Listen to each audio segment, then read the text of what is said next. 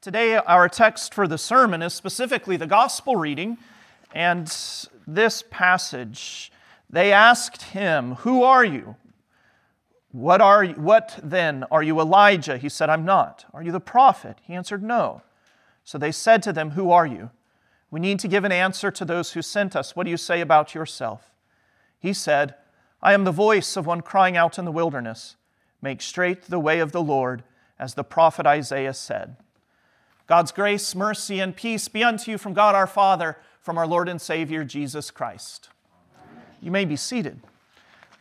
All three of our texts, four of them, actually, in particular, if you count the psalm, they all speak to finding ourselves as the brokenhearted, finding ourselves as the captives. As the Old Testament reading says that good news has come for the poor. Well, first we have to recognize ourselves as the poor. First, we have to recognize ourselves as those in prison. We have to recognize ourselves as those who mourn. So today, as John the Baptist lived rent-free in the heads of the priests and Levites who came to him, let the word of Christ dwell in you richly. Let Christ live rent-free not only in your heads, but also in your hearts. Now, those who were sent to John, they knew who he was. He didn't just show up out of nowhere. They knew John's father was a priest, Zechariah. They knew his birth was a miracle because Elizabeth was so old. They knew who John was. The problem was with what John preached. As the saying goes, as they listened and heard John preaching, well, they just couldn't get him out of their head. John lived rent-free in the heads of the priests, the Levites, and the Pharisees. 3 times they asked him, "Who are you?" But they weren't so curious as to learn from John. They didn't want to be taught from John, but their question was more along the lines of, "Who do you think you are? Who do you think you are calling us to repent?" And included in our teaching today and this reading is a lesson on the 4th commandment. The lesson, of course, the commandment, honor your father and mother. But the commandment is not just about our fathers and mothers, but all authority. John the Baptist was sent by God. He had authority to call them to repent. But they didn't want that. They were challenging John's authority. And we do well to reflect on our own lives where we too ignore God's sent authorities in our lives. The Levites and Pharisees didn't want to be told they needed to do better at following God's word, that their paths needed to be straightened. Their mountains of pride needed to be brought low. And their low valleys of low regard for God's word needed to be brought up. They needed repentance, and so do we. They needed repentance, but instead of examining their life, instead of applying the 10 commandments to their lives, they wanted John to shut up. "Who do you think you are, John, calling us to change, calling us to repent?" But of course, John's end game, the end of John's sermon wasn't just that repentance means being sorry for your sin, but also believing that for the sake of Christ our sins are forgiven. And that indeed He gives us His Holy Spirit so that we can change. So then, John, who are you? With what authority do you tell us that we need to repent? You see the Levites, the priests, the Pharisees, all of our sinful flesh would rather like to think that God is a silent God. He's just a God far off. He doesn't interact in our lives except when we want something good. Oh no, God isn't going to stand there and speak through the voice of an office of authority in our parents, our pastor, or our political authorities. No. When they say something I don't like, I don't have to listen to them. So then, John, with what authority do you tell us we need to repent? And they ask three possibilities. They don't think John could possibly have been sent by God. Three possibilities. 1, are you the Messiah? 2, are you Elijah? 3, are you the prophet? And they also assume that if John was one of them, that they would listen to him. But indeed, John is all of those mashed up into one. All three of these, why did they ask John about this? What was it that made them select these three criteria so that then they would know if they needed to listen to John? Well, all three of these were promised in the Old Testament. All three of these were promised to come at the end of days, when the kingdom of God would come and it would be known. When these three would show up, the Jewish people, the people of God, would know that God's kingdom had come. They were looking forward to these three coming because then that meant that, well, they mistakenly thought that meant they would have earthly power. That when the Messiah would come, the Jewish people would return to the glory days of David, and even better, that they would have power, they would have authority, they wouldn't have to listen to those Romans anymore, they wouldn't be looked down on, they would have wealth and glory and a place of honor in this world. So first they ask, well, are you the Messiah? Are you the anointed one? Now this is understandable because, as I mentioned earlier, John was kind of like a messianic figure. He had a miraculous birth. Remember, he was a loner. He was out in the wilderness. He didn't really care what people thought about his preaching. John was kind of a messianic figure, so you can understand why people thought, are you the Messiah? However, John quickly puts that to rest. John said, I am not the one. I am not the anointed one. I am not the Christ. So John is confessing he needs a Savior. He's a sinner just like them. So then they move to the second one. Are you Elijah, the prophet?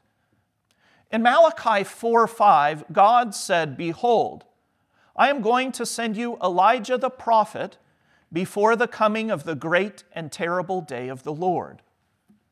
Now, what God is teaching in Malachi 4 is that He's going to send a prophet in the spirit of Elijah, who's going to call His people to repent, not just at His first advent, but the call of Elijah is going to last until the Lord returns. This is why they ask if John is Elijah, that God would send a prophet who would be in the spirit of Elijah, one who would preach as Elijah did, calling God's people to repent of following false gods. And actually, this is who John was. Yet you have to understand that the Jews, when they're asking, are you Elijah, they're asking the wrong question. They're asking, are you the resurrected Elijah? John answers, no, I'm not the Elijah you expect. Because in Matthew and Luke, Jesus does tell us that John is Elijah. But he's not the Elijah that the Jews expected. They wanted something different. But John says, I'm not Elijah in the flesh. So then they move on to the third. Are you the prophet? Because in Deuteronomy, God said He would send a prophet greater than Moses. And this, of course, is Jesus. So again, John says, no, I'm not the prophet that God promised in Deuteronomy. So why were the priests and Levites so concerned with these three? Well, because they're looking for an earthly Savior. They so badly want John to be one of these three according to their false expectations. They wanted a politician who wouldn't disturb their spiritual kingdom. You see, they thought they had their spiritual lives perfectly in line. They didn't think they needed to try fasting. They didn't need to increase their study of God's Word. They didn't need to pray more. They had all of that taken care of.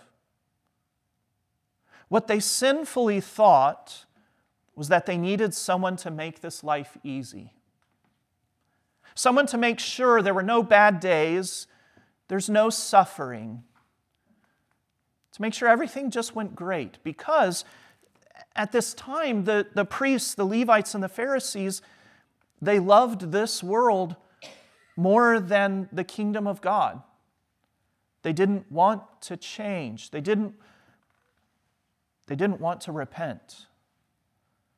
But you see, Moses, Elijah, and even John the Baptist, the forerunner of Christ, they were all sent in the spirit of Elijah to pull us from being too concerned about the desires of our flesh, the desires of this world.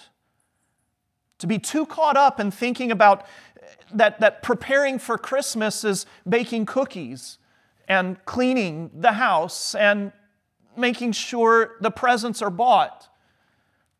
No, preparation for Christ is a daily consideration, a daily walk of repentance.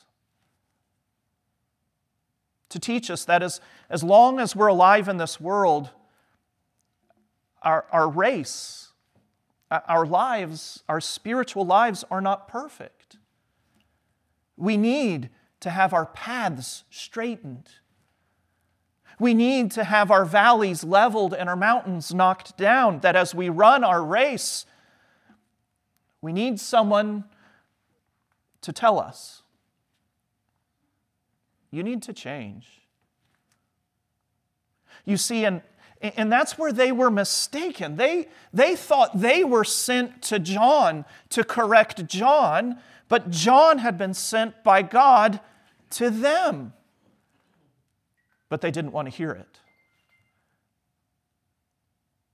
And that is what John does for us. This is what John does, but he only calls ourselves to forsake the desires of this life so that we would find all of our needs fulfilled in Christ. All of our concerns and all of our doubts are not left on your shoulders, but they all belong to Christ. That's what John is trying to teach them and us. But no, they said, "Who do you think you are, John?" And even then, John answers, "I am the voice of one crying out in the wilderness, make straight the way of the Lord." Now, how should they have answered that? John gave them the answer. How should they have answered when John said that? They should have asked, "John, how do we make straight the way of the Lord?" Their answer was still, "No." Who are you? Who do you think you are, calling us to straighten our ways? They had no care for God's word that calls us to make straight the way of the Lord, because John was not just sent to them. John is sent to you. John wasn't just preaching a sermon for the priests and Levites who came to him. John is preaching to all sinners. But we're tempted to say the same things to John. I don't need to think about fasting. And then we double down in eating junk food or drinking too much alcohol. I don't need to pray more. And then we waste more time on the internet. I don't need to fit Bible study in my schedule. My schedule is too full. But then we find something else to be busy with. We like to ask God for help with our anger, or maybe we ask God for more patience. But we refuse to actually take the steps to grow in patience. We refuse to let things go. We even hold on to grudges. We ask God to help us study His Word more, but we refuse to put the phone down and turn off the television. The priests and Levites were told to repent, and they doubled down. We read John's sermon and perhaps think, oh yeah, this old worn-out sermon of old John the Baptist. But no, this sermon is preached until Jesus returns. Because you see, John knew where to look. John, he only pointed to himself so far as it would lead to Christ. John knew he was a sinner. He said, I'm not the Christ. So if John is not the Christ, he needs to repent as well. John couldn't help but speak of Christ because all of the straightening out of one's life, all of our preparation for Christ to dwell rent-free in us begins with repentance and faith. Begins in knowing that Christ Jesus is the answer for you. Just as you need to trust your doctor before you do what he says to heal your illness, so too, the answer to our worries, our doubts, is faith and trust in Christ. John knew he had the cure for all the illnesses, our laziness. John knew he had the one who would give the antidote to sin and death. Christ Jesus and His forgiveness. But then does that mean we can now sin freely, that forgiveness may abound? Never let that be. Produce fruits of repentance. Christ Jesus, who needed no repentance, no forgiveness, He had the one straight path, and yet He made His way crooked. You heard that in our reading today, John saying, make straight the ways. Jesus, you think about it, His path was straight. He had no curves. He had no ways that He was avoiding His Heavenly Father's will. But Jesus made His path crooked by taking our sins on Himself. He visited those dark places that we go in our angst and doubts. His path from heaven went down into the deepest valley of stooping down to find you in your sin. He ascends to the highest places where our pride takes us, where we think we can't be touched. But He will bring the proud down with crushing embarrassment. Pride comes before the fall. Jesus knew who He was, and yet He gladly endured the cross. And even on the cross, the people yelled out to Him, "Who do you think you are? If you are the Son of God." Jesus said, "Father, forgive them. Father, into your hands I commend my spirit." Let those be your words as well. When you're carrying your cross and it seems as if the darkness is winning, John can't help but point us to Christ. And even his enemies question and are led to then the question about baptism. John points his hearers to baptism. I baptize you with water, but there is one greater. Because it is there at baptism your path was straightened out. It is there that you are put on the path where you can run your race. It is there that when the devil asks you, "Who do you think you are?" it is there that you find the answer to that. You are forgiven. You are strengthened. You are equipped by the Holy Spirit to follow Christ. Planted in Christ Jesus that we would produce fruits of repentance. The priests and Levites, they asked, Who do you think you are, John? They didn't listen to John's sermon, so they missed the Christ. But in hearing John's preaching and believing who we are children of God. We are the ones, as we hear in Thessalonians today, in our second reading, we are the ones who will be kept blameless until He comes. You are not held accountable for your sins. All of that was absorbed by Christ. You are being rescued from all the spiritual anguish in your life because God's kingdom comes to you in His Holy Spirit, a kingdom that gives chances each day to begin anew, to start over, to confess, I've messed up and I want to straighten my path, not to double down in anger or resentment. Because what does that blamelessness sound like?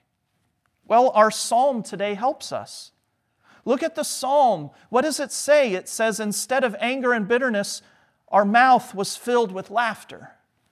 Instead of gossip and rebellion, our tongue was shouts of joy. For the Lord has and continues to do great things for us. The great thing He does for you is forgive you your sins and promise you He will preserve you and strengthen you till He returns. And may the peace of God, which surpasses all understanding, guard your hearts and minds in Christ Jesus our Lord. Amen.